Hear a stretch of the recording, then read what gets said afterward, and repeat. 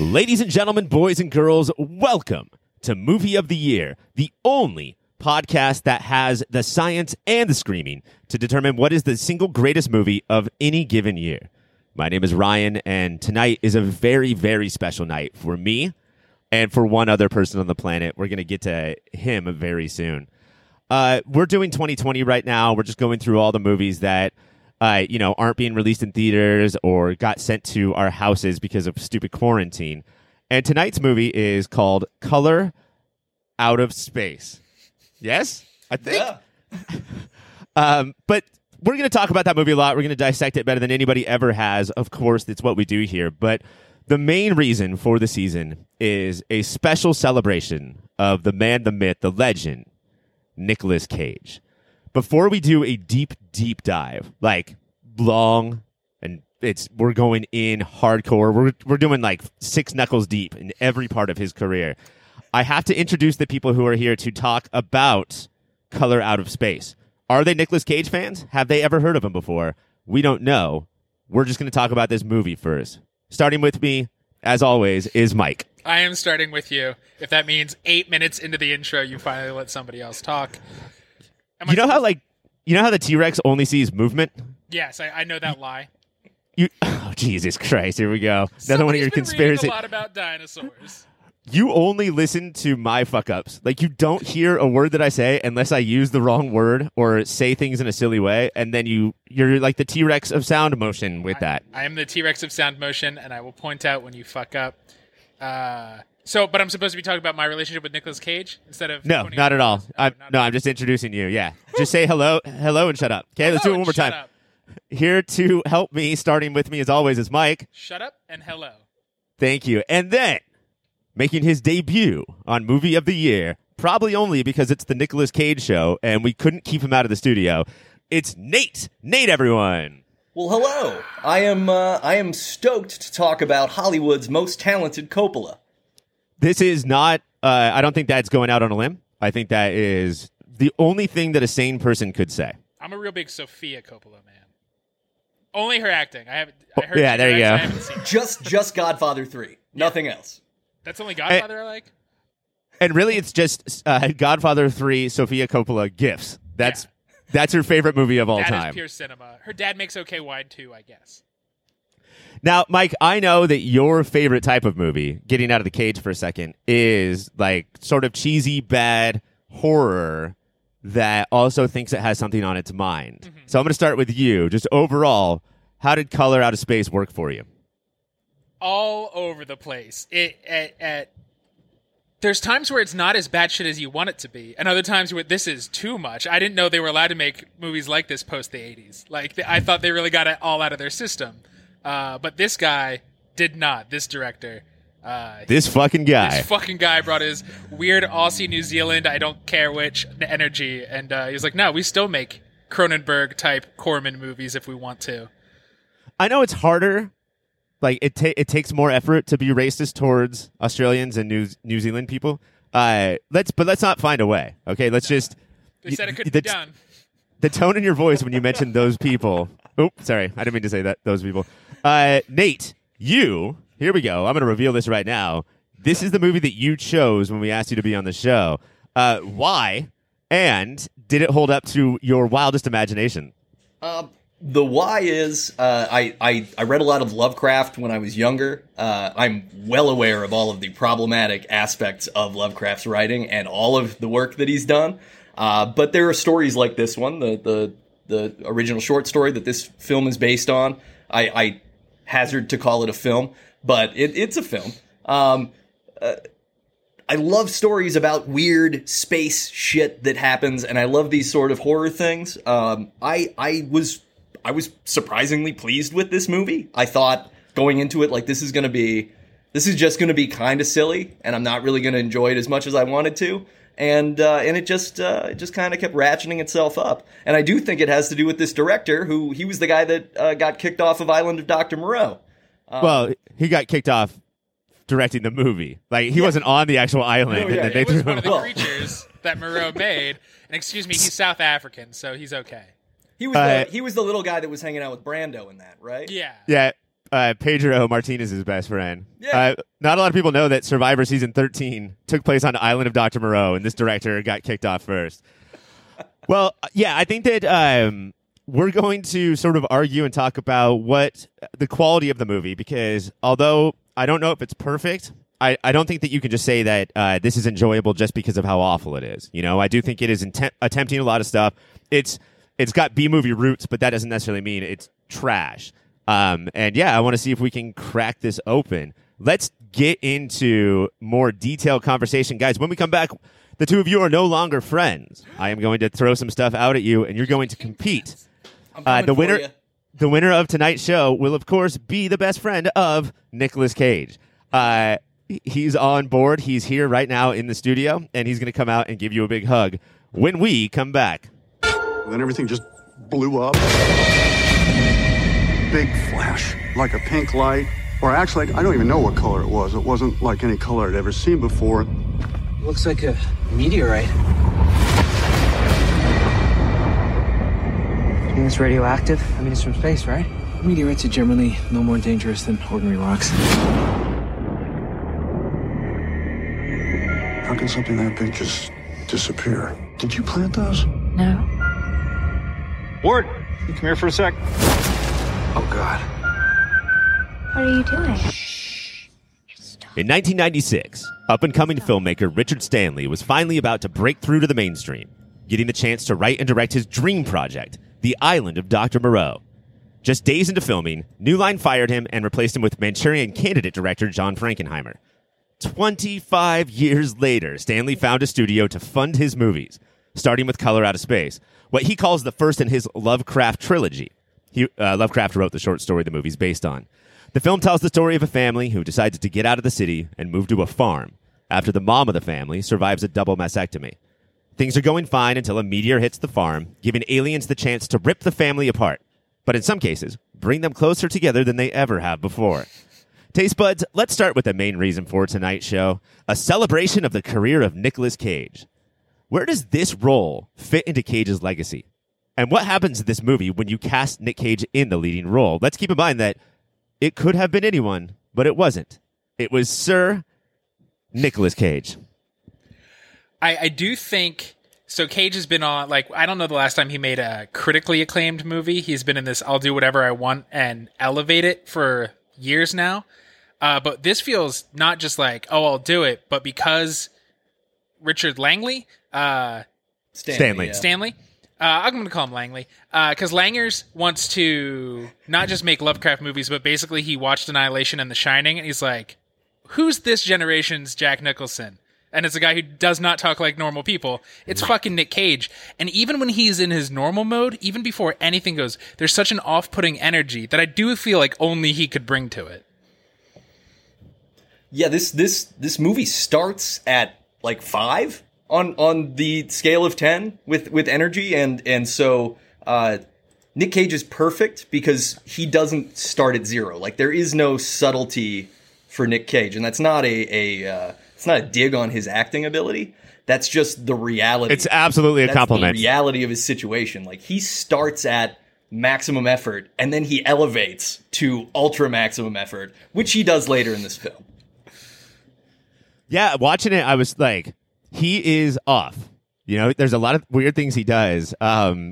Offering a person that is new, that's never been on the farm before, llama milk or alpaca milk in a way that I have never seen somebody offer a drink to someone Very before. reminiscent of The Last Jedi, honestly. Yeah. When his son seems to be going through something, and his wife is freaking out, Nicolas Cage just grabs a glass of bourbon and takes a knee in front of him. Like, almost like, do you not know how shots are like, this is weirdly staged, and Nicolas Cage is like, oh, I'm out of character. I'm just drinking this bourbon. And is there a 0 for Nicolas Cage? Like, can you, at this point in his career, give him a role where he's just a 1 the entire time? No, because I do think the first half of this movie he's supposed to be. But he made weird choices and delivers things oddly, or there's something deeply troubled about this family before aliens come at all. But, like, he's a fucking oddball, and, like, I think he tried to be a normal actor, and then he did like Face Off and Con Air, and then he tried to do real movies again, and he's old enough to be like, no, I know when I was my best, and it was 1997, and I just got to get that back, baby. Yeah, I think first of all, there is definitely something very weird with this family from the beginning of the film, and I think that's what I hope Richard Stanley's trying to do in the way that he directs everybody. I mean, we start with a daughter who's casting like a witch protection spell, and she's ridden a white horse in robes away from this farm, but they're supposed to be like a city family who's just recently moved out here, and she's somehow embodied this persona of basically what Liv Tyler in Lord of the Rings over the course of the 6 weeks they've lived on the farm.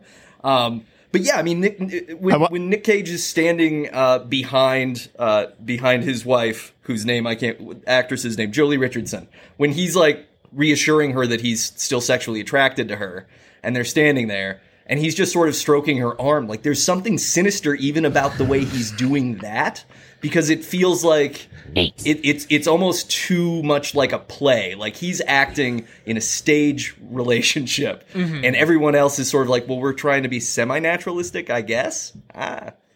Yeah, the wife is like so concerned with her job and her clients. Her clients and not wearing AirPods correctly because they're pointed straight down in every shot. It really irritated me. Bitch, you should be worried about your husband. I'm fascinated with this like concept of meta casting. You know, like the example I always bring up is Kubrick casting Tom Cruise in Eyes Wide Shut as a joke. And I do think there's a little bit of it here where Stanley or Langers, is that what we're calling him? Langers. He was like, I don't want to direct the first half of this movie where the lead actor has to be like calm and cool and normal, and then I have to bring him up to a 4 or a 5. I'm just going to get someone whose natural setting is a 4 or 5, and then that's going to handle my job for me. I also do think that it's because he is sort of our viewpoint for the first chunk of the movie. And he seems pretty normal except the moments he doesn't. But then we see him on the news talking about the meteorite that happened. Yes. And then I think this is a turning point. It's not. I don't know if it's a turning point. I think that's how he actually always is, because he says in his mind normal stuff and his family acts like he's insane.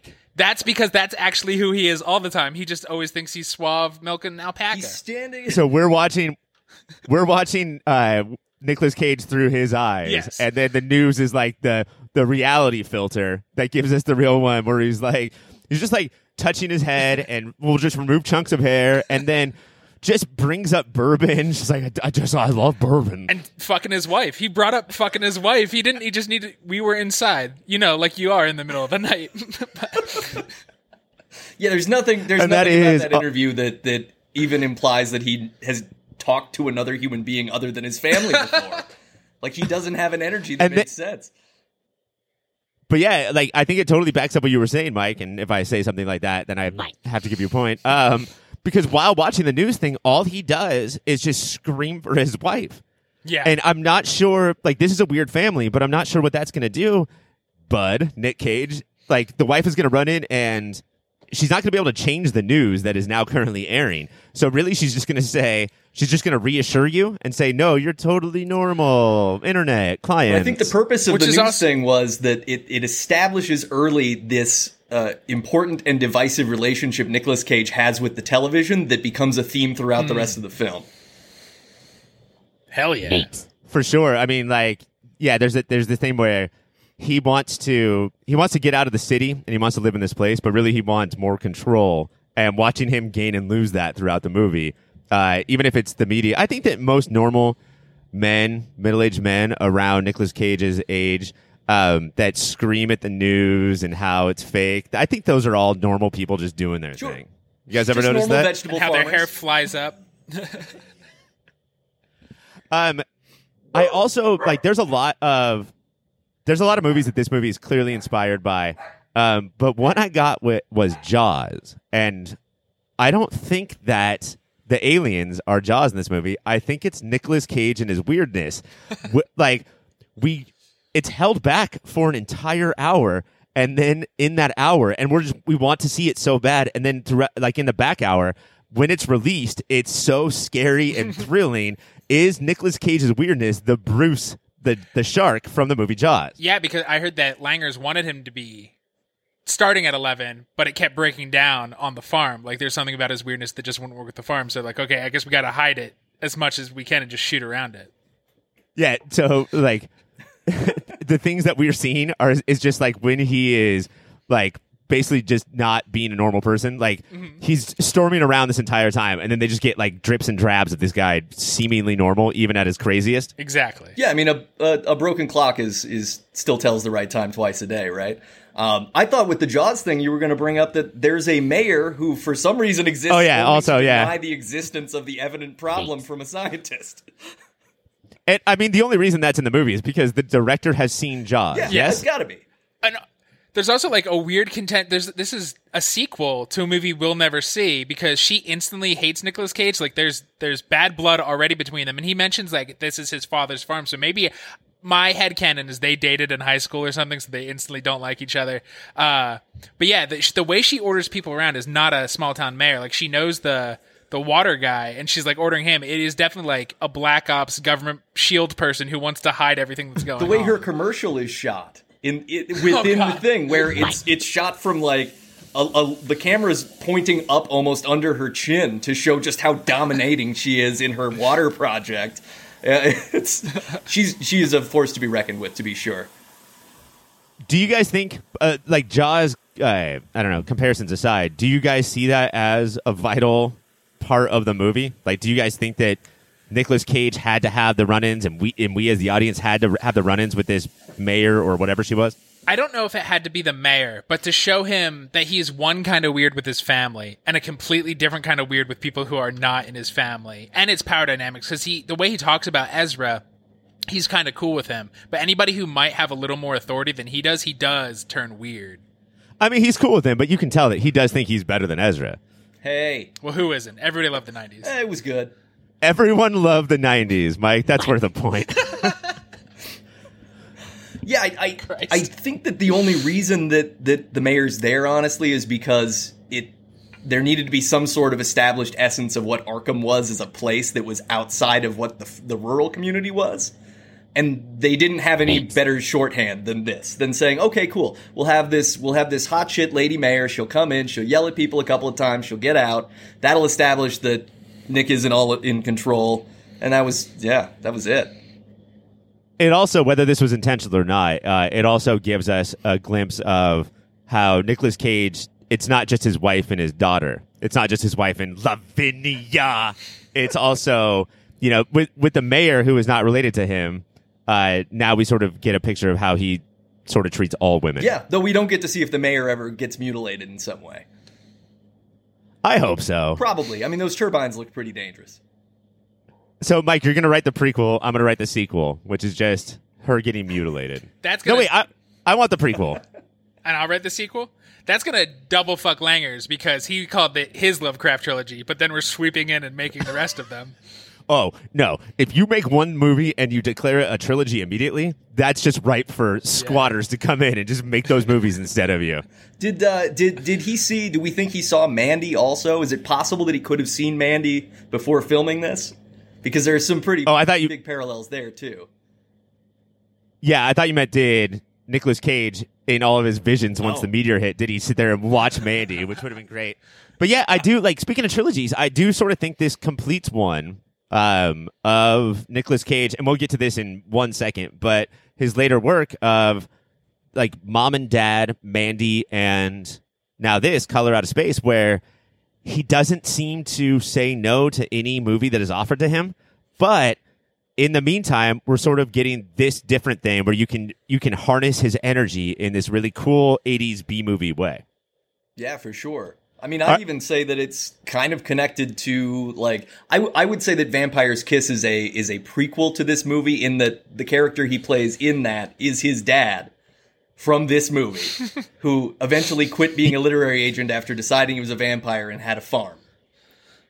And yeah, I mean, it's on record that little Lonnie Langers, the director of this movie, is a huge fan of Vampire's Kiss, and like that's the reason he went for Cage, is that like he just basically said, I want this. Give me more Vampire's Kiss. And yeah, when we get to that in a second, maybe that is the creation of the Cage that we know and love. Guys, we have to take a break because this is too much talk about Nicolas Cage. Let's talk more about Nicolas Cage.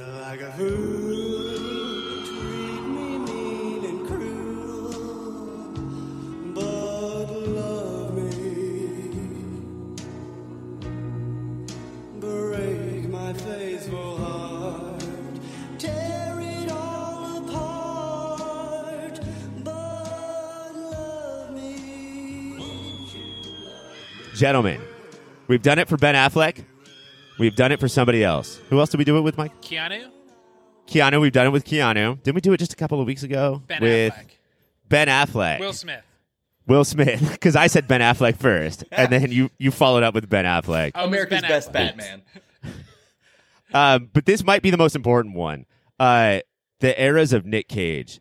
Let's start with just what he means to all of us, and I will let you guys know. I'm going to answer for both of you. He has more talent in his pinky than any of us do, but then no talent anywhere else. It's quite a talented pinky if you look at it. And how could you not? How could you not look at it? Nate, we're going to go to you first because you chose this movie. Just generally, what does Nick Cage's career mean to you?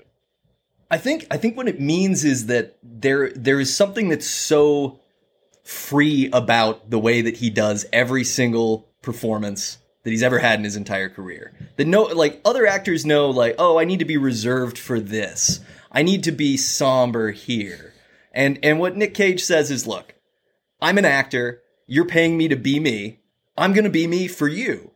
And I'm going to give you my whole self the whole time. We should all be so lucky as to have relationships where someone was as dedicated to giving all of themselves to us as Nick Cage is to giving every single role that he's in. Nate. Hold on, Mike. Hold on one sec. Nate. Okay. Mike, I would just quit the debate or the presidency or whatever you guys are arguing about because I don't know if you can follow that up. And again, Nate, you're nailing it, not just by like speaking from your heart, but also speaking from my heart. That's the most important thing. I'm just speaking the truth, I think that, sometimes the sky opens and just the light of God's realism comes down and it is Nick Cage. Now, Mike, you're younger. Will Smith and Ben Affleck came to power a little bit later than this person. Yes. Do you remember the reign of Nick Cage? Yeah, I saw Raising Arizona in theaters and then kind of lost touch with him, and then I watched this, so it's been crazy. It's been a crazy movie. No, yeah, I think I'm broken as a film goer because I did watch in like the second or third grade Con Air and Face Off and just thought these are totally normal adult movies. And so I guess I started his crazy. If I've seen him act quote unquote normal, it's only like going back. And I'm like, why is he doing this weird thing and trying to be a human being, be Nicolas Cage? But really, I mean, like, it's not. You guys both bring up good points because it's not. Should I be reserved? But it's like I'm not going to be. How much of it will I let go through because of the project? And I think in later years he just forgot about like where that filter should be. It reminds me a lot of Al Pacino, where he made Scent of a Woman and then just hoo-ha'd his way through 20 years of movies. But I like Al Pacino is still getting nominated for Oscars, and there's something about Al Pacino that's more respectable. And Nicolas Cage is just like, yeah, no, go over there, dude. We gave you that Oscar, but get the fuck away from us right now. And I think that's all just associations, right? I mean, I think Nick Cage gets the bad rap because he doesn't end up in Scorsese movies all the time, right? Mm-hmm. Like Al Pacino doing what he did in that movie that was way too long that just came out. That's name I can't remember. What was that movie called? The Irishman. The Irishman. Thank you. Yeah. I mean, a serviceable performance. He's probably the most interesting part of the movie, but he's still kind of just doing late era Al Pacino. Like his most interesting character, I think, is that Dunkachino thing that he does in that one Adam Sandler movie. Guys, Face Off 2, Pacino and Cage, and they're just acting like each other. Yes. Yes. All right, let's go all the way back to the beginning. The first era we're going to call My Name is Cage, but not Coppola. This is 82 to 86. This is just before Mike went to the theaters as a 1-year-old and saw his first Nicolas Cage movie. What we have, and like it's cool. I do think it's cool that he didn't go as like Nicolas Coppola. You know, I do think that's admirable. But we have Fast Times at Ridgemont High, Valley Girl, Rumblefish, The Cotton Club, Birdie, and The Boy in Blue. This was like there's varying amounts of screen time here. Do you guys see anything in there where we're like, oh shit, this might be the man? I feel like there were moments that the mustache he has in Fast Times is the man. It's true to life because every single friend group in high school has that one kid who just got a mustache as a 13-year-old and then just rolled with it forever. I think it's awesome. Yeah, I think he not full on surfer bro in all of them, but definitely like, oh, you can be douchey and charming. There was something like you were starting to see, no matter what you were doing, there's something likable about you. Even if you are this privileged Hollywood dynasty fuck who only plays fuck faces, I like you for some reason. Yeah, no, there is a thing where like, no matter what, your eyes are attracted to certain actors and they're perfectly honed amount of weirdness. Not I'm going to let all the weirdness loose. Like Tom Hardy sort of, has that thing. And I think you can see it here. The next era is from 86 to 90. It's is this a star era? I think we got one here. This is my favorite era. Peggy Sue Got Married, starring one Jim Carrey. Raising Arizona, Moonstruck, Vampire's Kiss, which may have kicked off some of what he may become later, and then Wild at Heart, which absolutely definitely kicked off some of that stuff. David Lynch saw this person and said, yes, be in my Wizard of Oz movie, you wacky, wacky devil. Yeah, I mean, Vampire's Kiss has got to be that is a pivotal moment. I mean, he starts out speaking, putting on this kind of nasally faux academic voice to portray this uptight literary short story agent that we're all so lucky that short stories sell so well. And then he just goes full off the rails about a third of the way through that movie upon deciding that he was bit by a bat that made him a vampire. He decided. Yeah. He just decides that this is happening, and it just gets bigger and bigger and bigger until literally like whole YouTube video compilations of Nicolas Cage are just that movie chopped down to 5 minutes, and him wandering, walking just covered in blood through New York, screaming, "I'm a vampire." To a bunch of extras who appear to have no idea what's going on anyway. It's got to be this era. Robert Bierman was supposed to direct The Fly, but then that job went to David Cronenberg, so sweet. And then really did not make any other movie except for Vampire's Kiss. But is he the person who had the key to just unleash Crazy Cage? I mean, he must have been the person who gave him the confidence, right? He said, go ahead. You have the keys. This is your vehicle. This is your movie. I mean, he's acting against Jennifer Beals, I think. There's nobody else big in that movie other than Maria Conchita Alonso. So it's like, it's a Nicolas Cage movie. That's it. Nate, are you sponsored by Maria Conchita Alonso? Do you make $500 every time you say the name? I do, yeah. It's by the letter. This is also the era of Raising Arizona, Mike, movie that you saw in diapers. This is top 2 or 3 performances of his of all time. I feel like this is a perfectly straddled, he's crazy, he's not performance. Oh, I don't remember. I saw it in diapers. I don't know any of the movies you just said here. I feel like I've just been scribbling them down of my to-watch list for next weekend. Okay, so guys, I think we have a star on our hands, so let's get to the next era. It's 90 to 94, and I think that now he's a Hollywood star. We have Firebirds, which is a big-budget Hollywood helicopter movie. And then we have, like, romantic comedies. We have Honeymoon in Vegas, Guarding Tess, and It Can Happen to You. So he's just now, like, the George Clooney, Brad Pitt of the low-budge, like the Hugh Grant of the low-budge American rom-com here. Is that fucking weirder than anything that happens in Color Out of Space? It's only weird because only in the late 2000s did people start to admit they are into murderers or Ramsay Bolton, or that there's something about danger that they're attracted to. In the 90s, everybody was very square and just wanted to hang out at Central Perk. But for putting him in all the rom-coms, yeah, that means you like something a little scary. Yeah, I mean, it could happen to you, I think, is the one with, he, like, wins the lottery, or... Yeah. Yeah, and then he goes to Bridget Fonda, who works in a diner, I think. He doesn't have enough money for a tip for Bridget Fonda, so he leaves the lot, or he says, "I'm going to give you half the lottery." His wife, Rosie Perez, freaks the fuck out in a way that only Rosie Perez can, which is running to a hot New York street and just dancing all of her anger away. But yeah, like there's honestly in this era not a lot of like, let's say throwing Rotten Tomatoes into a trash can as hard as you can style Nicolas Cage. Yeah, it's sort of like the soft side of The Rock or Vin Diesel career, right? Like Tooth Fairy / The Pacifier. The Pacifier, yeah. Where it's Yeah. like, hey, because I mean, Guarding Tess is basically that with an elderly woman, and it's just like, here you go. You can go be in these mainstream chill movies that are going to be no higher than maybe PG-13 for a little while. Okay, hold on. Face Off 3, Tooth Fairy and Pacifier switch faces, try to do each other's job. And they hate each other, so that's perfect. They have to hate each other. I wonder if it's after Vampire's Kiss, the Coppolas had a talking to with little Cage, and they're like, just be a normal actor in normal movies. We dealt with your shit all Christmases. Don't show the public. And he went, oh, okay. Mike.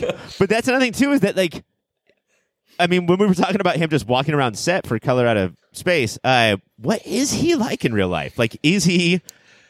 I've heard he's very, very nice and he named his real son in real life Kal-El. But Yes. I had a friend who did babysit Kal-El a time or two, and very nice, but very weird. But never yelly. Never that. Like, he's always the weird mellow Cage. So he's the first hour of Yeah. Color Out of Shape, where like it's just like, why Color Out of Space? Excuse me, guys. Color of the Shape was a Foo Fighters album. That's so weird that I would say that.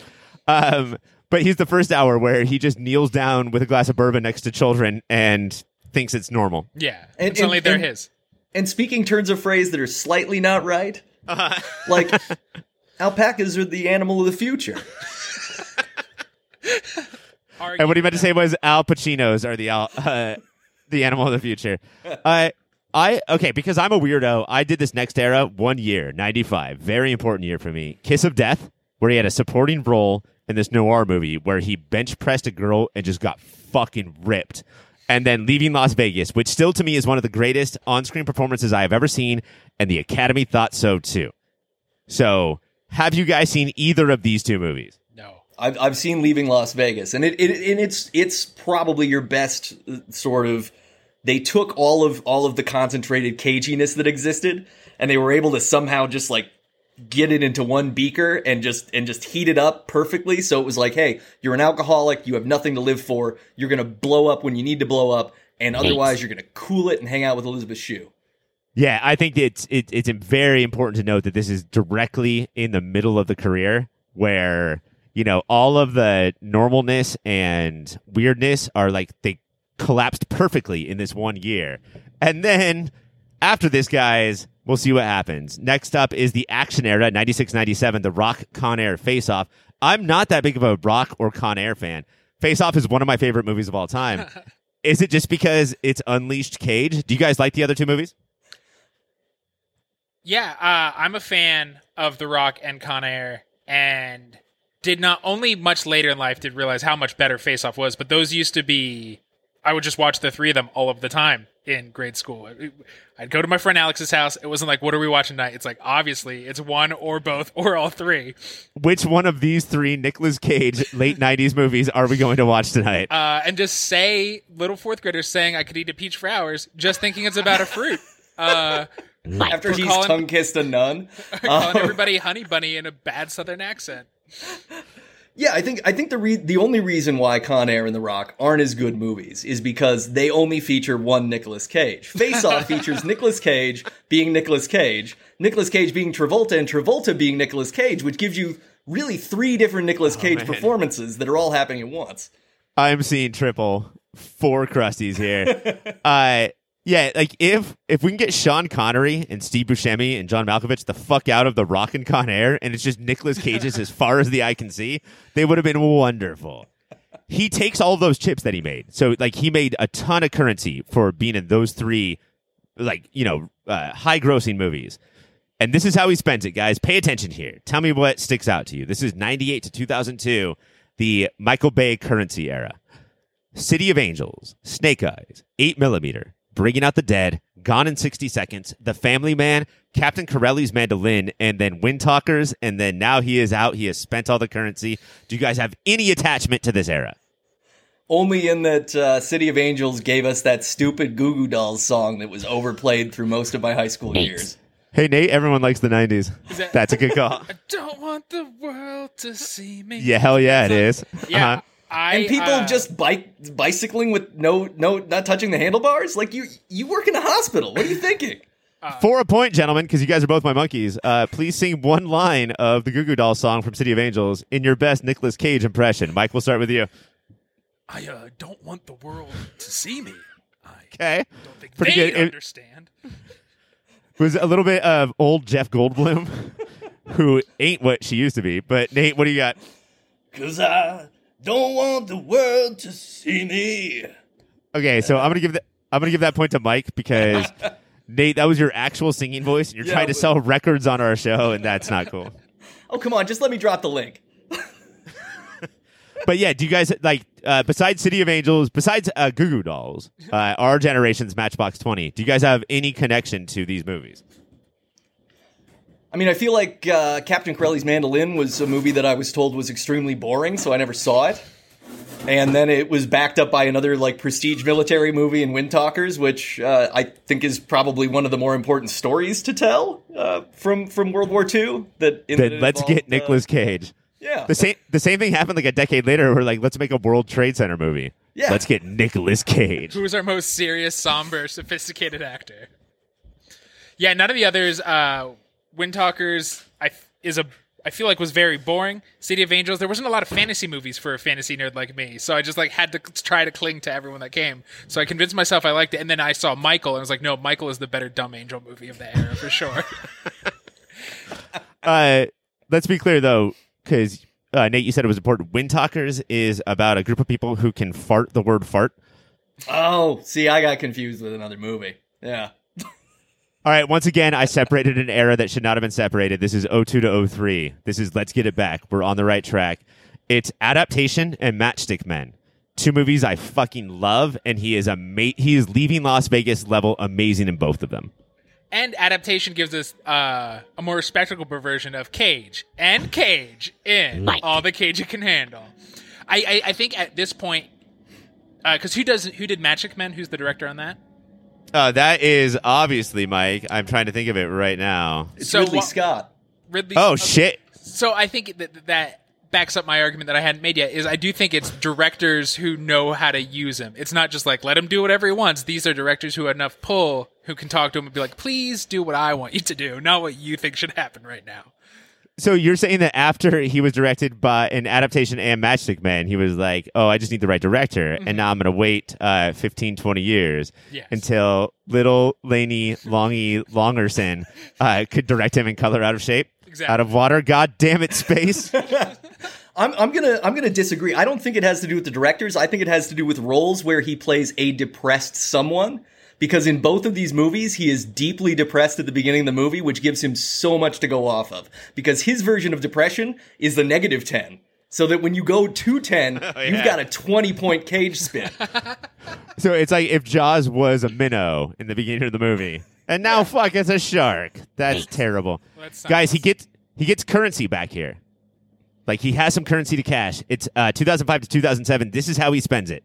Lord of War, The Weatherman, World Trade Center, The Wicker Man, and Ghost Rider Man. I love 3 of 5 of those movies. Come on, dude. You do not. You do not. In high school, super into Lord of War and super, super into Weatherman. He's a normal dude who just walked around with a bow and arrow. I love how in every high school movie, when you're the narrator is going around all the tables at the cafeteria, and they're like, "Oh, those are the goth kids, those are the magic kids, those are the jocks, those are the huge Lord of War fans." And then the Wicker Man remake is like a seminal moment for a subset of my friend group. We get together every 2 years to still talk about the night we all went to see it, just scream, "Oh no, the bees! Oh my leg!" Because so much of it didn't happen on screen. It would just fade to black, and he would scream what was happening to him. And this is some Vampire's Kiss level stuff, right? Like, he fucking goes. This movie has a lot to do with his reputation of being a psychopath actor, right? Mm-hmm. And he gave us the gif of a cartoon Cage, like in a Like there's a cage around his face. There's a cage around Cage? There's a cage around Cage on T-shirts.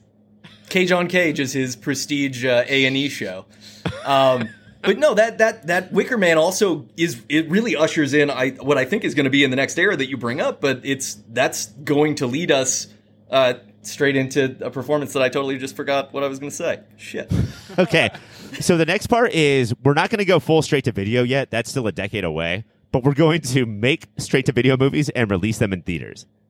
Okay, we have next National Treasure, and my colon is a National Treasure, Book of Secrets, Bangkok Dangerous, Knowing, Season of the Witch, and Drive Angry. Are we all just out at this point? I've seen Drive Angry. I don't like National Treasure as much as some of my brethren, but it's a fun Disney romp. I could get on board that one. And then there was another one you said. I don't remember. But yeah, there's a lot of crazy bad shit in here. I've seen Bangkok Dangerous. Yes, that one. You want it to be Con Air or Face Off Dumb, and it's just boring the whole time. Yeah, dude, these are bad movies. All right, the next two eras are simultaneous. Okay, because what happens here is that we enter this era that we're in currently, where he never says no to a project, but then also is able to like find these sort of diamonds in the rough. All right, so the first of the two eras at the same time, we're just going to call this shit. It's 2011 to 2020. It's Seeking Justice, Ghost Rider 2, Stolen, The Frozen Ground, Rage, Outcast, Left Behind, Dying of the Light, The Runner, Pay the Ghost, The Trust, Dog Eat Dog, USS Indianapolis, Men of Courage, Army of One, Arsenal, Vengeance, A Love Story, Inconceivable, The Humanity Bureau, Dark, Looking Glass, 211, Between Worlds, A Score to Settle, Running with the Devil, Kill Chain, Primal, and Grand Isle. That is some of the movies he made in that 9 years. Have you guys seen a single have you even heard of one of those movies? I mean, Ghost Rider 2 I've heard of. Yes, that one I'd heard of. Oh yeah, we really breezed over Ghost Rider and how bad that is, and that should have shown how bad he was going to get. But honestly, like, yeah, you've heard of it because you've heard of Ghost Rider, but if you came up to me right now, apropos of nothing, and said, was there a sequel to Ghost Rider? I'd say absolutely not. There was never a sequel. I don't know what you're talking about. In that same, let's skip all those fucking 30 movies and let's get into this.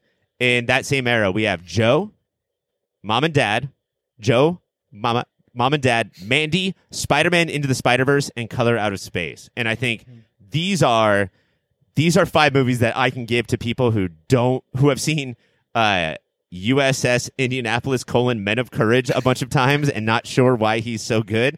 I think those 5 movies sort of do prove it. Definitely. Mandy is just an exceptional movie from top to bottom. You get prime Nicolas Cage screaming in a bathroom in his underwear while drinking and throwing booze all over himself. That's anything you could want in a movie. I mean, why was film invented at all, if not for that? At very least the talkie, right? I mean, you could do that. He's also would be a good silent film actor because he's gesticulates like a person who doesn't have the ability to speak. Do you think that he is good at seeking these projects out, or do you think that, like you said before, Nate, Broken Clock is right twice a day? In the 40 movies that he's made in the last 10 years, 5 of them are good. It probably should have been more than that. His shotgun spray of agreeing to contracts was going to turn up something good. Yeah, I think there's a paycheck component here that cannot be ignored, right? Like he needs money. Everybody needs money. I can't remember if there was some sort of history of him having a debt issue. Yes, he had to sell. He sold a dinosaur head. He had the skull of a dinosaur, and he had to sell it because he ran out of money. Of course he did. Which is the Nicolas Cageiest story of all time. So National Treasure 3 should be a documentary, and it's him going to steal that dinosaur head back. Yeah. Okay, but that's very similar to the reason why O.J. Simpson also went to jail. Like, True. I think that if you know a lot about straight-to-video or pay-per-view B movies, then you love Nicolas Cage, except for Into the Spider-Verse. And that's his like big money-making one where he fucking destroyed. He was all of the weird Nicolas Cage, but then also he was in on the joke and also maybe not all at the same time. It was one of the better performances in an incredible movie. Yeah, to have been in the booth for that, because I'm sure like not everybody's there on the same day, and I would have loved to have just been a fly on the wall to see how he was performing it compared to how he was animated, because Spider-Man Noir is pretty pretty chill ultimately. But the line reads are you guys say this all the time on the show. They're chef's kiss line readings. So Number one, you do not want to be a fly on the wall near any sort of Spider-Man. They will go after you. That's a good call. That's a bug joke, and I love it. And two, yeah, it definitely, what's perfect about Cage as Spider-Man Noir is both of them think they are definitely the pure white knight hero of their own story, and everybody else is a sidekick. And so it fits perfectly, because everybody in Spider-Man verse thinks he's a joke. What I mean, like, how else can you define so many of these roles throughout his career? And that, what is hero or joke, bro? Like, how are you doing both at all times, every time? Good call, Mike. Guys, that is Nicolas Cage. Do we appreciate him more now that we've done that? I appreciate him more every day. Every single day, just a scotch more than the previous day. He has the Cage a Day calendar and just looks at a different picture of him. Yeah, it's like a dream journal, and I just wake up, and first thing I do is write something nice about Nicolas Cage. The fucking thing, though, is that every page of the calendar is taken from, like, outside of Nate's front door with Nicolas Cage just standing there staring at the camera. That doesn't freak you out a little bit? I know, I posted to what next the door, fuck, but nobody dude? says anything. God damn it. All right, I'm fucking skeeved out. We're going to find Nate a realtor, and when we come back, we're going to talk more about this one movie, Color Out of Space. And it was way down in the fall. Mama sewed the rags together, sewing every piece with love. She made my coat of many colors that I was so proud of. And while she sewed, she told a story from the Bible she had read about a coat of many colors Joseph wore, and then she said, I hope this coat will bring you. Early on in the movie, it said that the dream we dream alone is just a dream. The dream we dream together is reality. Does the alien invasion only become real when more than one character acknowledges what's going on? It does feel like that, because, like, in the beginning, the daughter is the weird one, and by the end, boy, will that change. But she's just, like, in her very, like, Sarah from Labyrinth, I hate my family, I'm going to be out in my fantasy land, and they're all, like, making fun of her, and then the kid's a pothead, so they all experience a different thing and call each other liars, because none of them trust each other, and the minute two of them see a thing at the same time, they're like, oh shit, and it just ramps up from there. Real quick, before we get further than that, is the daughter a Wiccan and the son is a pothead because we're saying something, or because it's like classic sitcom, everyone gets one personality trait, and now we have to move on with our story? Yeah, I think it's because the all of the beginning of this movie is entirely text. There is no subtext in the first 20 minutes of the movie. Everybody says exactly what they're thinking for the purposes of forwarding the script. And it's to deal with trauma, right? Yeah, I think so. I mean, like, we're watching them go through the trauma of having a mom that almost died. You know, that's what Lavinia is Wiccaning for. I'm sorry, Alexandria-ing for? Yeah, that is definitely a Playboy power move. If you know what kind of weird spell shit that girl's into, man, you got that unlocked. That witch is yours. Also, was she on the shore when she was doing this? Like, yeah, she's on, like, the river side or something where they're going to put the dam, right? Because that's why the hydrologist shows up and hits on a girl 10 years his junior. I mean, if she's on the dirt right next to the water, are we talking about a sandwich? Oh, Ryan. Boo. Okay, and so then as the movie goes on, everybody starts to get onto the same page, and you think that's what you want with your family. That's what I've always wanted with my family, is just for all of us to, like, I don't know, understand each other, and it goes like it goes. You know, like, what are we saying about this whole collective versus individual thought? I think the, like, collective wisdom, the greater wisdom says, like, that'll bring you together. And what this movie says, no, sometimes it'll drive you further apart because it brings out the worst and most of you. Well, I mean, are you talking about current politics right now? I'm talking about everything, baby. I mean, the alien is an ultimate otherly togetherness that forces everything together. It takes all things and mashes them up. Everything becomes the one thing, and that's the ultimate togetherness, right? If we just become part of me. I mean, Could you make the argument that the alien saw how human life works and it was like, this is what you want, right? It just jams everyone together as hard as they can. Yeah, it's like definitely playing on unhealthy codependencies. And like nobody is listening ever. Like there's a horror movie in here without an alien, right? We've talked about the weirdness and Yeah. So the alien shows up at the same time as the hydrologist, who is also making things change. So anytime an other is coming into your bubble, it's changing. And if you're a fucking weirdo and don't want things in your bubble, you're going to start freaking out. So science coming in and outside society coming in is messing with your shit, is horror already to at least Nicolas Cage. But I think that's what's weird is that they've all created their own change, right? They left their world of common day comfort to move to this farm. And they're cool with Tommy Chong in the woods hanging out. They don't seem to actually have any problem with anybody other than the mayor. So it's almost it's odd that the idea of the outside is supposed to be the villain in a movie where it seems like all of them just want to get outside more. Well, so Cage, even though he has a problem being there, he feels like, well, I have to be here. Like, there's definitely like, did it because you were supposed to vibes in the adults. And here are the rules, even though they're rules given from like 60 years ago. But like when Lavinia first meets the hydrologist, she's real pissy at him. And then once she warms up to him, the mom and dad are both really weird to him. So they never get cool with him. Like, and the minute, and when cops come and everything, at that point, you're shooting people because they gross alien fucks. But like I don't think it is just the mayor who's getting under people's skin. And it's because Lavinia, even though she's like on the surface the weirdest, she is the most normal, which is why she's the warmest to the outside. Yeah, she's the most adult in the movie at some point. Yeah. Mike. I mean, except for the time where she's like, no, dad is right. Let's defend dad. I don't know if you should ever do that. But a long time ago, we were talking about this control is that they can't control. Let's just say that they came from New York City. They can't control who comes in and out. If they go here, then they can. So like Ezra is weird. You know, it's weird to have Tommy Chong on your acres, but I do think that every family could use one Tommy Chong just living somewhere around them. He calls him a squire.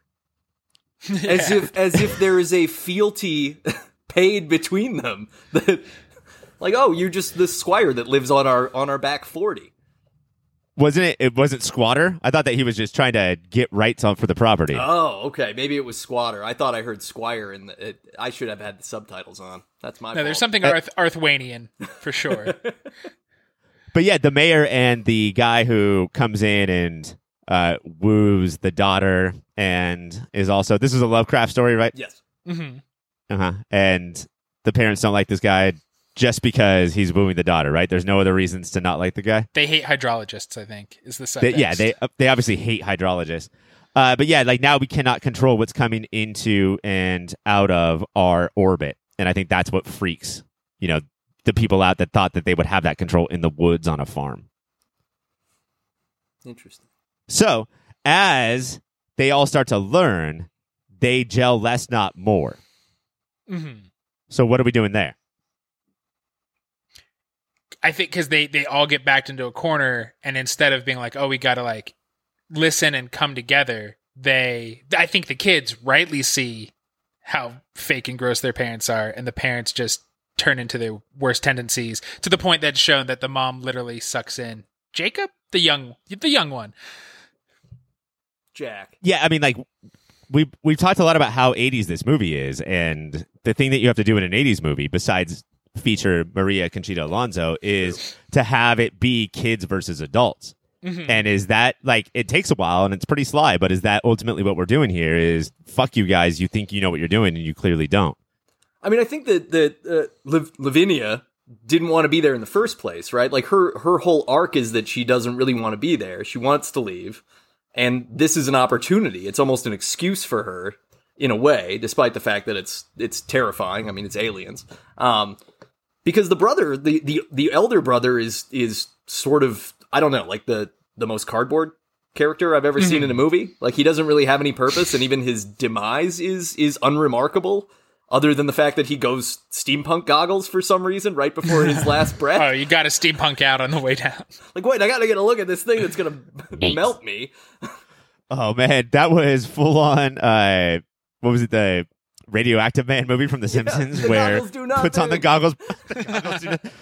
All of this magenta, clear alien lava is coming at you, and he's like, "Hold on, let me get my goggles on, and then I'll figure it out." But I do think he was very bad and is a very bad character. But I think it's showing like he wants to leave, but he's also just going to burn out and get way too high in the woods all day.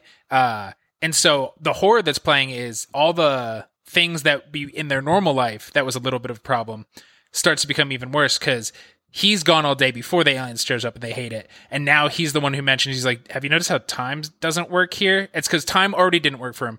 The girl was into spells and now she can't stop carving symbols into her skin. That damn. It is the horror is, oh, you are the most of you. It's not the worst. It's just you are even more of you. And isn't that terrible? Yeah. The worst horror is, thinking that you're being a subtle, normal person. And no, I mean, and then the ultimate version is Tommy Chong, who, he says things are coming, things are on the outside is the inside. And everybody's like, you fucking high idiot. Like, you don't know shit. And then, of course, he turns out to be right. Yeah. Yeah, everybody does get trapped within their own coping mechanism, right? Like, that's really kind of what it is. Everybody's had this brush with mortality in the mom's illness, and they all chose a path to get away from that, to sort of live past it. And the witchcraft thing, the stoner thing, the farming thing, the throw myself back into my work thing, all of it just gets turned up all the way until they're basically trapped inside themselves. Yeah. Okay. So, I mean, like, then is the argument for the movie that the thing that you choose to just like get through this part of your life, this part's hard, so I'm gonna pick a crutch. Man, that was really good. Then it's not just going to be a crutch. It's going to probably help control the rest of your life. Like, if you would just dealt with the trauma, faced it head on, then you'd probably be okay. Yeah. Right, because none of them are ever listening to each other. They're always yelling and overreacting and having separate conversations at the same time at each other instead of actually dealing with each other. It's very true to life. And I think more than anything, it is hinted at that sheriff who gets killed by a tree, that he had a lot of trauma with trees early on. And then, so that's what killed him. So it's all connected there. And by the way, I mean, like, I don't want sheriffs to get killed by trees, but that fucking uppercut that tree gave to knock that sheriff out, that's 80s horror as hell. That is Evil Dead shit for sure. Yeah. Guys, I feel like we're so on the precipice of talking about family and specifically about Mike's family, and it's my favorite part, and I can't wait. But we're going to give that a minute. We're going to let the poor people in for that one. But Patreon listeners, we do have a little bit more for you. When we come back, let's do a Rushmore.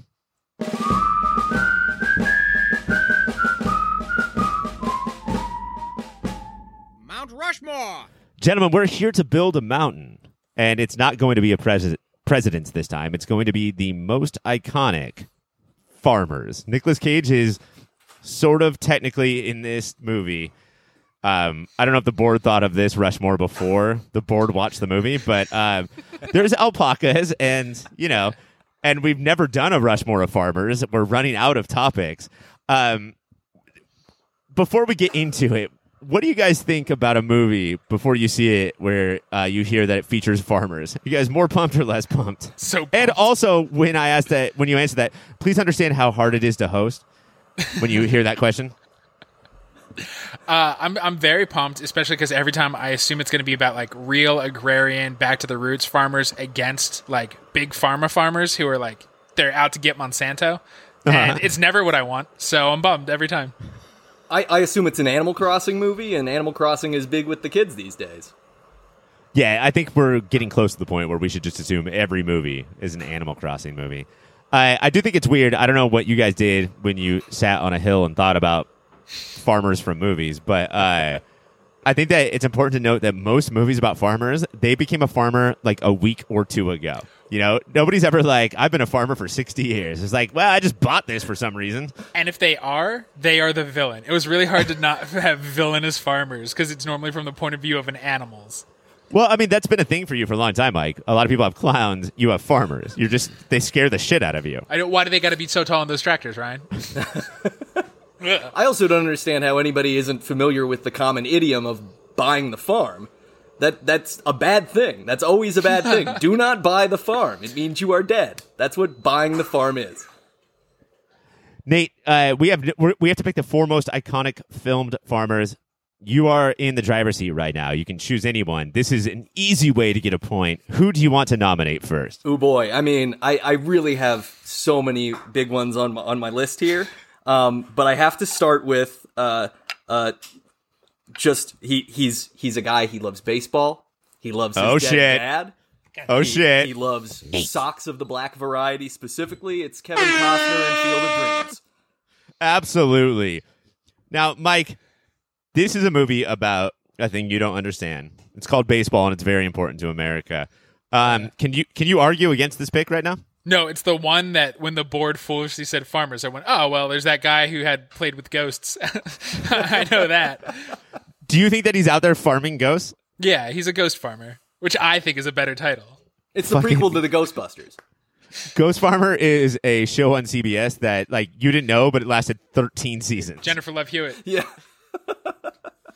Yeah, what's this guy's name? Ray Kinsella? Remember? Ray Kinsella. Yeah. Yes. Kevin Costner's on there. I think not only is he the prototypical movie farmer, but he's also the prototypical, I don't know why, just wanted a farm. Mike, do you think you can get somebody on the list? I think I can. Because even if not everybody can name him, the minute you hear his name, it makes perfect sense. And it's hard to turn down one Sir James Cromwell. Oh, but shit, if yeah. I tell you, that'll do, pig, that'll do, you will tear up and you'll say, yes, Arthur Hoggett does belong on this mountain. Art Hoggett. Owner of Babe. Mike. Pig That is, City. I mean, yeah, like James Cromwell was this character actor / mostly movie villain for decades, and then told one pig that will do, which is not even like a compliment. It's not even like you did a good job. It's like, please stop annoying me. That'll do, babe. Get the fuck away from me. And stole our hearts. Have you guys straight up seen Babe, honestly? Used to own it. VHS. Yeah, a long time ago, but definitely. God damn it. It's such a good movie. All right. Is that what you're calling the director of Color Out of Space now? Yeah, that's what That's it's his new evolved nickname? to. That's if the alpacas were saying it.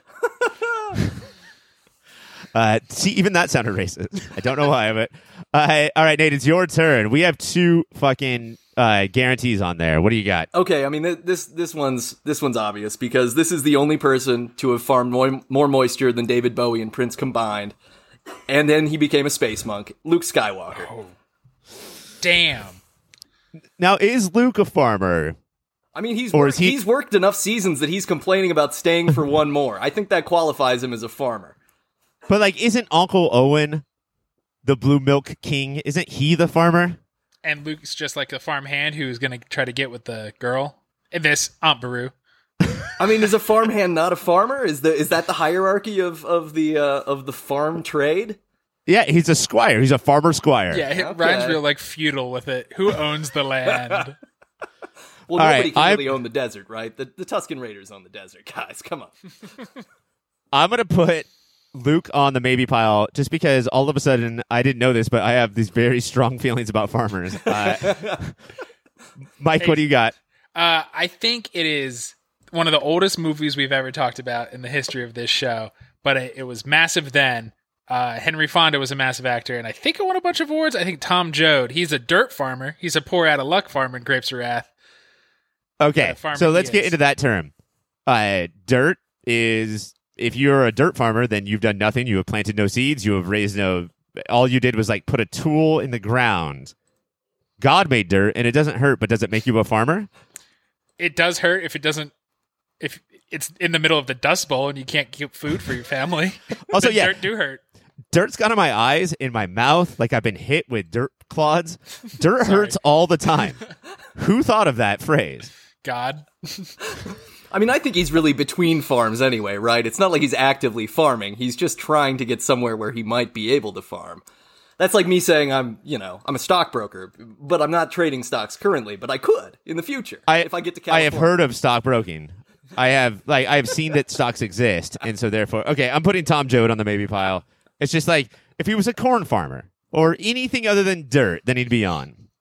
Nate, what do you got? Okay, I got one for you that even ties into space.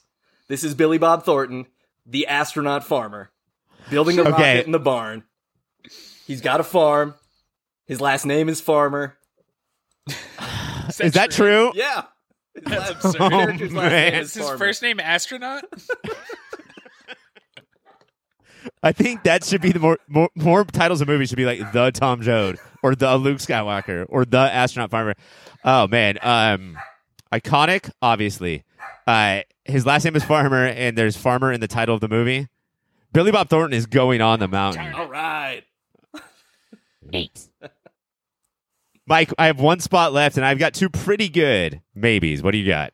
When I want in a farmer is like a handsome man who might have a role in the hay, but still looks like he's not a pretty boy. He looks like he works for his hands, and I think Robert Redford embodies that.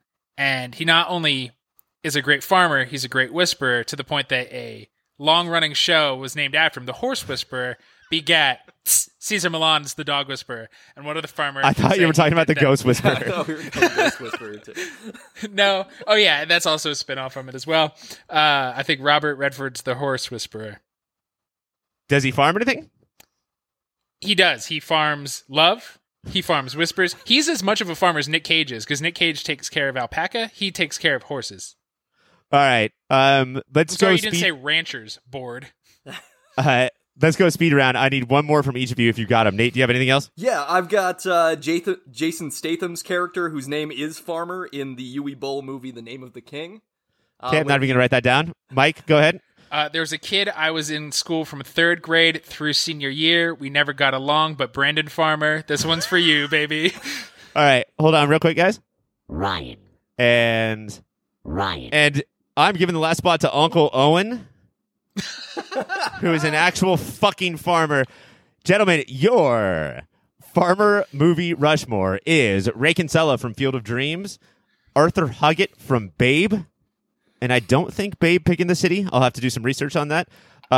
Billy Bob Thornton, who played one astronaut farmer senior Esquire in the movie The Astronaut Farmer, and Uncle Owen from Spaceballs. That is your Rushmore. When we come back, we're going to let the poor people in and get to more of Color Out of Space. Have you ever heard the wolf cry to the blue corn moon, or ask the grinning bobcat why he grinned?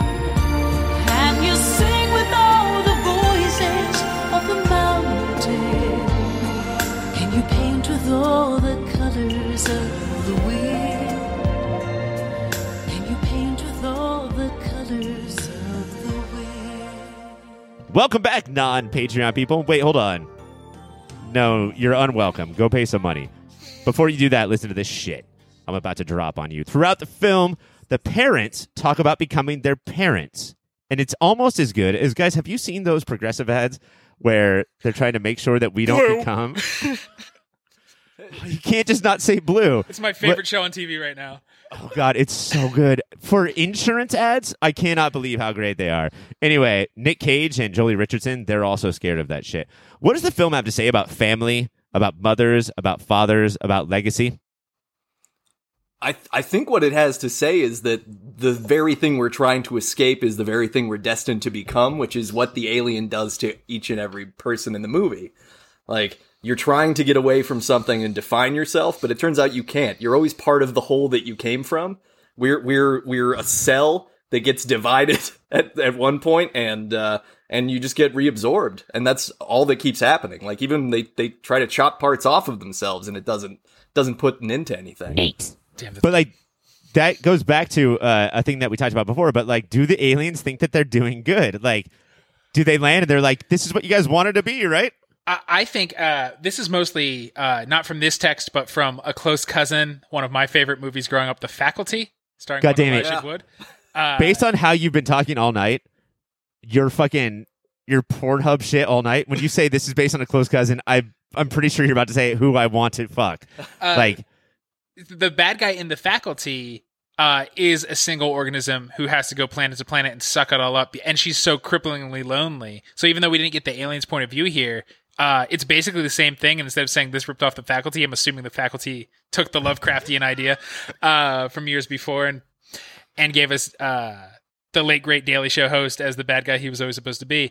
So yeah, I think the alien isn't trying to help these things; it's trying to assimilate them, Borg style. But the worst aliens always just want to make you one of them. To piggyback on your point about the faculty, isn't this movie's made by Elijah Wood's production company? Yes, is it really? Who was in the faculty? I think That's awesome. Spectrovision is Elijah Wood's deal. I don't know. You'd have to look. Elijah Wood wasn't just in the faculty; he was the faculty. He was every great part of that movie. But yeah, I totally agree. I think it's an assimilation movie, right? But I don't even think it's an intentional assimilation. Like, I don't think the alien knows what it's doing. In the same way that I don't think any of the family members know what they're doing when they're trying to break apart from each other, right? Like, they don't think that the bonds between them are breakable, so they keep trying to run as far away as possible from each other. In the same way that the alien doesn't seem to understand that everything in matter on Earth can just be slammed together into one big goo ball, and it destroys everything. It's just like, all you alpacas need to hug. You need to be together, and then, oh no, I've created a super monster. But I mean, like, disgusting, but not that scary. It really was just a 8-headed snack pack of alpaca that just screamed. But that was one of the best parts of the movie, where they were like, oh yeah, let's just shoot this shit. It's gross and I want to shoot it. Why don't just shoot it? It is.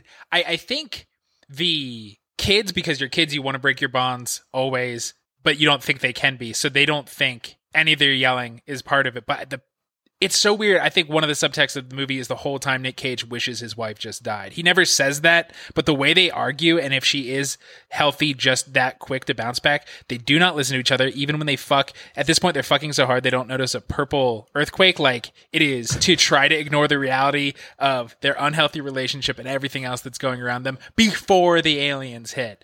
So you didn't take that as one of the most romantic things of all time? That they're so in love and they're making such passionate love that they could not hear the purple earthquake going on? No, I think Black Mirror style, even if they didn't have the context that made them see other people, they were both deep not in that same bed together while they were inside of each other. Wow, see, because I felt like the conversation they had preceding that revealed the most tenderness in their relationship that there was, right? That, like, he's like, yeah, I agree. Even if it was forced, then and she says, he says, I've always been a leg man anyway. And she says, well, what if I got my legs cut off? And he's like, I mean, it's kinky, but sure. And then he's just like, quickly, can we finally bone? Because it's been like 3 months, and I'd like to get back to this. And I did forget about that conversation.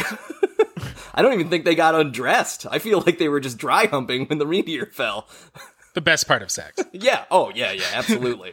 Especially when you're wearing corduroy pants.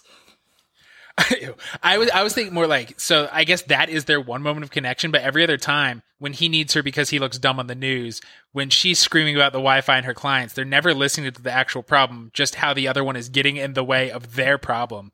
And then even when she's trying to open up, and she's like, I think I'm afraid I'm becoming my mother, instead of like talking to her, he's like, and what about me? Living in my farmer's farm, just like I said I never would.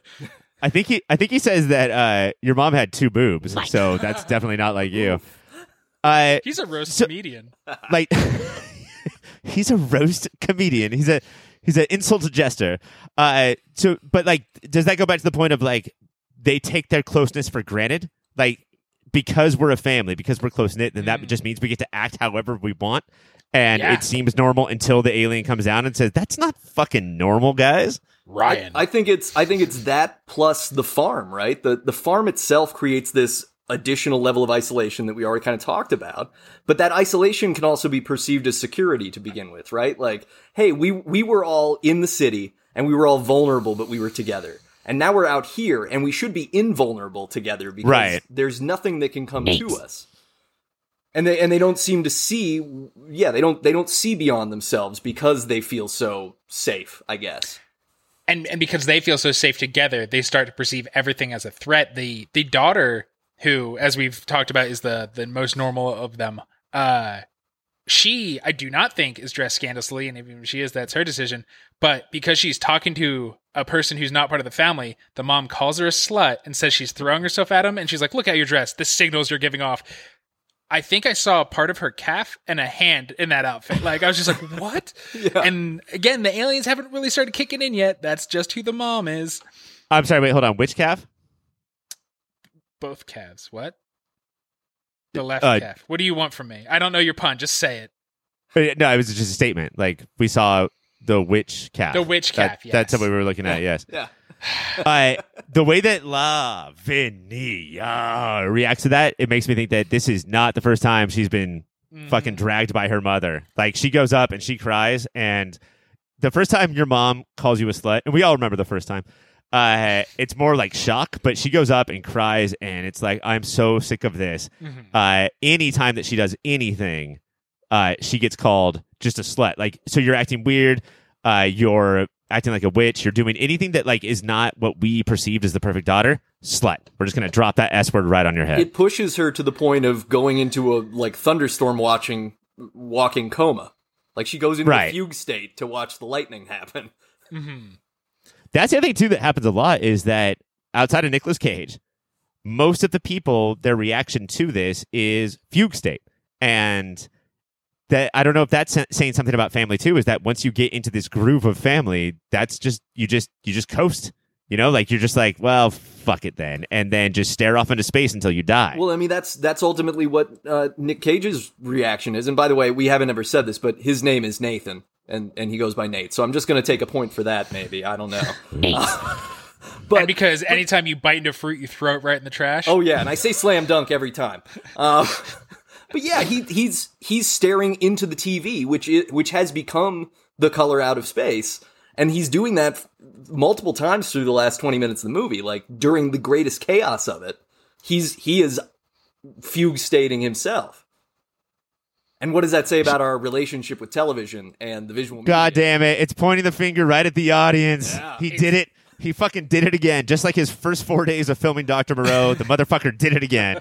It's fugue state in television, because so the rest of the family does it with the aliens, but he does it with the TV and with the bourbon. Like, he runs with the bourbon the minute he feels a little uneasy all the time. It's, I don't want to deal with reality at all. I gotta say, though, as a person who enjoys just, you know, the whispers of the smell of liquor from time to time, he drank bourbon less than somebody, like, it's a teetotaler level. I don't know why he mentioned it to the newscaster, but, like, he didn't strike me as a guy with a problem with alcohol. And yet, I guess that's where he puts the blame. Is like, bourbon, I guess, it's just bourbon. Instead of saying rage. Do I just sound like an alcoholic by you're defending all of this? Yeah, this huge violent alcoholic, you're saying, what a pansy. He didn't even drink that much. Let's get into the nitty-gritty of the family, though, and what the movie is saying about dads versus moms. You know, like, Nicolas Cage does what he does, and then have we gone into detail about what happens to the mom in the third act of the movie? No, let's do it. No. Okay, so the littlest kid is going into his fugue state, and the mom goes out to rescue him from magenta, which is hard to save someone from color, even if it's out of space. And the aliens just fucking put them back to back permanently. And then they just scream weird non-English grunts, almost like alpacas who have barely learned how to talk, as opposed to Nicolas Cage, who just decides, hey, if I see it, it's getting shot. No matter what. Is this a mother and father? Are they saying something about moms and dads? I think so. Okay, so Jolie Richardson's character chops her fingers off while she's in a fugue state. So there's a moment where we're talking about motherly sacrifice there. We're also talking about how she's kind of weirdly taken on the mantle of the husband because she's the only person with a job trying to have a job while they live on the farm. But she's also, like, she goes out to do the actual saving, and she sacrifices herself and becomes this hideous beast with two backs that is not the kind that anybody wants to see. And it's really a beast with no back. Yeah, it's two fronts. Whereas Nick Cage's character, so he begins, because we didn't really talk about it, he starts getting this rash that he keeps scratching on his arm, but they don't really show you enough of it on the screen to tell what it is. But it sort of looks like he's got lizard skin, I think, on his forearms. And I could see that speaking to, like, he's becoming tough and isolated and male in this way of, like, I have to stick this out. And she's become soft, and she's become so soft, in fact, that she's become malleable enough to absorb her own child. Yeah, I mean, like, hey, dudes, this is how stupid you look, and hey, moms, this is how stupid you look. And, like, we're gonna literalize what they think gender roles are. Even when they don't verbally they don't want to be those things. They get sucked into it. They are wired the way they're wired. But again, they say that they don't, even though that's not true. Like in real life, all they do is say who they're not who they are. All Nick Cage says is, "Get away from me." The kids are doing nothing. He starts screaming at them. Like, he's pushing them away with everything he says, to even when the kids are trying to tell him exactly what's going on. At this point, they're like, "No, it's aliens. It's the purple. We know." And he says, what the fuck are you talking about? Get out of my face. He just says, Lavinia, I'm so sick of your shit, which is something that all dads say to their daughters. But when there's a clear alien attack, I don't know, believe Lavinia for a second. Can we just do that?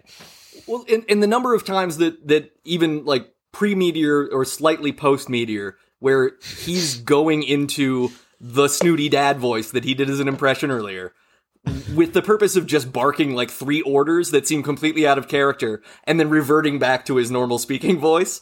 It's on the nose for sure. That's classic dad too, which is like, I'm going to freak out. I'm going to say the F word a bunch. Maybe I'm going to throw an N word in there. And then when I come back to normal, you can't talk about it. Like, oh, that's just normal shit. Uh-oh, guys. It's speed round time. Here we go. Points are doubled, divided by half. What is this movie's relationship to sex? I think it thinks it's icky. Or it thinks, I don't know if the movie does. The movie knows people, or at least like Americans, are uncomfortable with sex, because that sex scene is not sexy and it's gross when the bad things start to happen. And then the way they treat the daughter, it just is showing that people are not comfortable with sex. Yeah, there's no sex in the movie. There's the only bonding of bodies is in a body horror sort of way. So it's just saying, hey, look, anytime 2 things come together, it's a monster. It's disgusting. Magenta. Why? It's the best color. Is it the best color? You're going to go out right now on this limb and say, you know what? This is the best color. It's not my favorite purple, but it is in the family of purple, which means I love it because purple is the best. It is the most unsettling color. You don't see it but for forest fire times or very rare sunsets. And if it happened all day, every day, you would be freaked the fuck out all the time. I read that it's not a natural color. Like, it's only because of eye trickery. That like the reds and the blues work in such a way where now it tricks you into seeing magenta. And then also I go back to the 80s, like when they had to pick a color where they're just like, that looks 80s. Yeah. Let's do that one. How, if at all, does the film contend with Lovecraft's racist legacy? I think the character of the hydrologist takes it all. He's the only person of color, and it is. They never say why the parents are uncomfortable when he's on their land and talking to their daughter. But that is the only. I think you could clearly say it is weird that this adult doctor is hitting on our high school age daughter, but like nobody goes that, so it just feels like a race thing. I'm sorry, which daughter? The witch daughter. What about when Nicolas Cage said, "Who is that colored out of space"? Yeah, was I didn't like the way that he was, pointed. That was dark. I mean, also the mayor, I believe, is an actor of color, and so all of the forces from outside the family are pretty much people of color, other than bearded sheriff.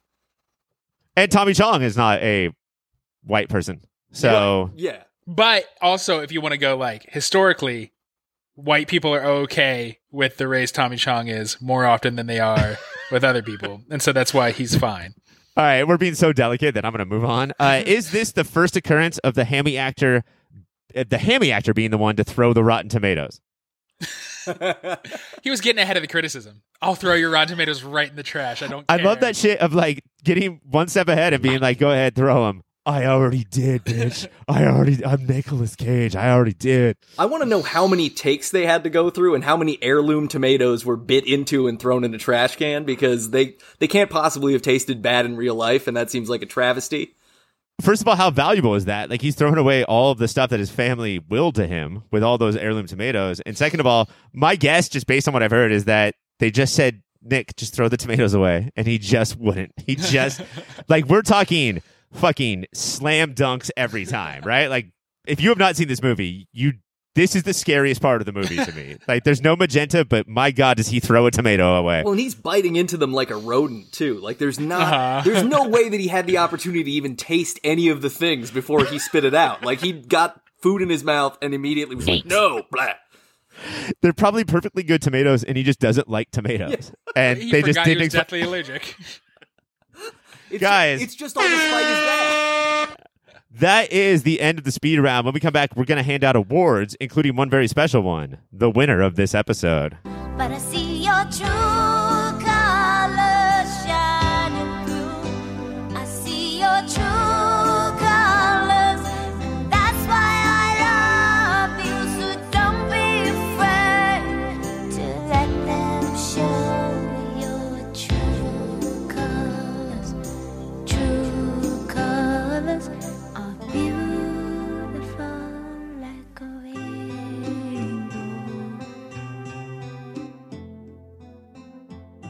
Gentlemen, it's awards time. This is your final chance to get points. You guys are going to nominate different things or people for awards, and I am going to dictate who wins because voting is stupid. The first award is for the pound-for-pound performance of the film, which means that it doesn't have to go to a lead. If somebody just killed one scene, then they can win. Nate, who do you have for performance of the year? Okay, so I picked an unconventional actor for this opportunity, but I think most convincing, most embodied their role, and had the most fearful scream in the entire film, and it's Sam the dog. Sam the dog with the big ass scream. Okay, Mike, what do you got? I think pound for pound, amongst a bunch of actors who've been acting for a long time, I've only seen this actor in 2 other movies before. Netflix's To All the Boys I Loved Before and To All the Boys I Loved Before 2. P.S. I Still Love You. Lavinia, I think, outacted all of the adults. Everybody had a false note or two throughout the movie. At times it did feel like a play because how woodenly they read their lines. But she owned Wiccan Alexandrian little magic doing rebel daughter. Ryan. It's obviously Nicolas Cage. Cringiest moment, guys. What is the moment that just did not sit well with you? Mike, let's go to you first.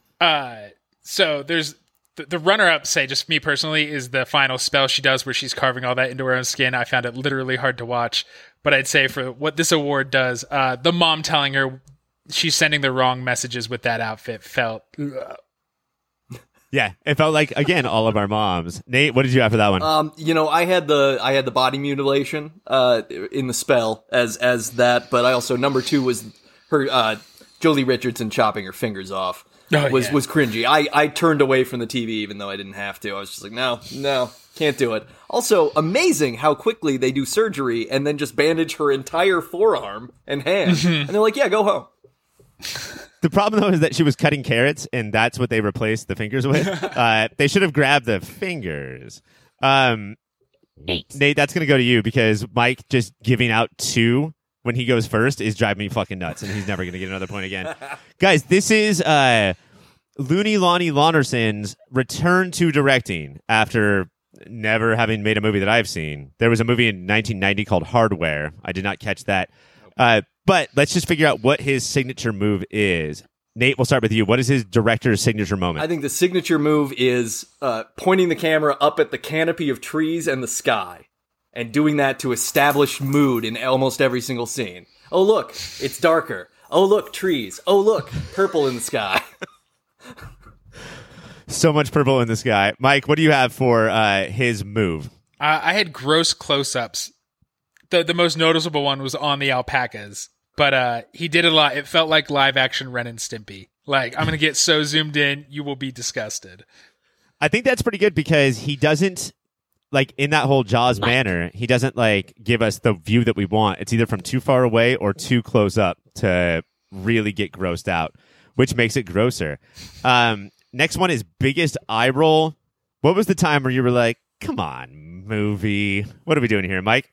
It's just the repetition of... I don't think, other than we're told she survived cancer, but like for the mom trying to bring her and a body, she just yells, "My clients!" to nobody and part of no conversation ever. And I'm like, you could have just let her act. I bet you could have said ad lib, but like that's the only thing they have, and she really cares about her job. She does love those clients. Nate, what do you got? I mean, I have two. So, but the number one is the stoner kids aside to the hydrologist when they go visit Tommy Chong the first time, and he goes, "A pussy named G-Spot. That's awesome." Which is like, just come on. The other one was that the grizzled older hydrologist at the end of the movie smokes, throws his cigarette into the fresh water on the dam, and then says the name of the movie. Oh man, I don't know what to do here. Nate, I'm going to give you the point because pussy named G-Spot is incredible, but Mike, I'm going to give you a point to make up for Nate because anytime the titular line is spoken, it is the best part of the movie, not the cringiest part of the movie. Guys, this is probably the hardest award that we have ever given. This is the cagiest cage out in the entire runtime of Color Out of Space. We've talked about a lot of them. Nate, what are you going to give this to? Okay, I got to give it to the biggest performance, the moment when he turned he turned the rage cage on all the way up. It's when he's sitting in trying to start the car and it won't start. Yes. He just starts yelling cocksucker and slamming the car. He was yelling so loud that my dog started barking at the TV and I had to pause the movie to get him to quiet down. I can't believe how much it made me think that he's a weirdo and then also related to him all at the same time. For me, it's not the car not starting, but instead being in traffic for even like if 15 seconds. That is exactly what happens to me. Yeah, I've seen it. It's Mike, weird. What's your cagiest cage out? So I don't want to say that. It was hard, and I don't want to say that one that I had written down. I'm going to go with the quiet cage, and it's after a blow up, but he shoots the spider monster that is his wife and son, and then looks to the cop and says, "They're not my family," and smiles, and it is so skeevy. God damn, guys, you did a really good job. You didn't even pick Rotten Tomatoes, which I think would have been an automatic winner for me. I have to give it to Nate, but just by a hair. There's another Gentlemen, there's another really good one if I can real quick. When he sits down at the end of the movie and he thinks that all of his family is sitting on the couch with him, and he's just mumbling quietly about going to Malta and the Greek Isles. Like he's planning a vacation under his breath in the chillest, mumbliest Nick Cage possible. That has to be the most non-Nate moment, not Nathan moment. Like, that's just Nicolas Cage talking to himself, and they fucking He's playing his real one. If we're just throwing out other ones that didn't make it, him telling his wife that she knows the cancer smell better than anyone. He delivers that in line in a way no one else can. They're all good. You know what, guys? Mike. Take another one. Nate. I have to take a break. I'm going to tabulate the points, and when we come back, I am going to let you two and our entire audience know who gets to be best friend of Nick Cage for an entire week. Gentlemen, before we declare a winner, let me just say both of you did a wonderful job. Unfortunately, I do have the math that dictates one of you did a better job than the other. Mike, you had 31 points, which... Is that a personal record? No. I think I got 36 once. When you got like, you got 36 once. I think that you had a really good show, and I thought you brought up a lot of interesting points. Thanks. Nate, you scored 41 points. Wow. Can I get a skadoosh for that? Yes. You just have to give me 1 second, and then I'll vamp at the same time. Nate, I don't know if we've ever had a fucking destruction like this. It is what do you owe it to?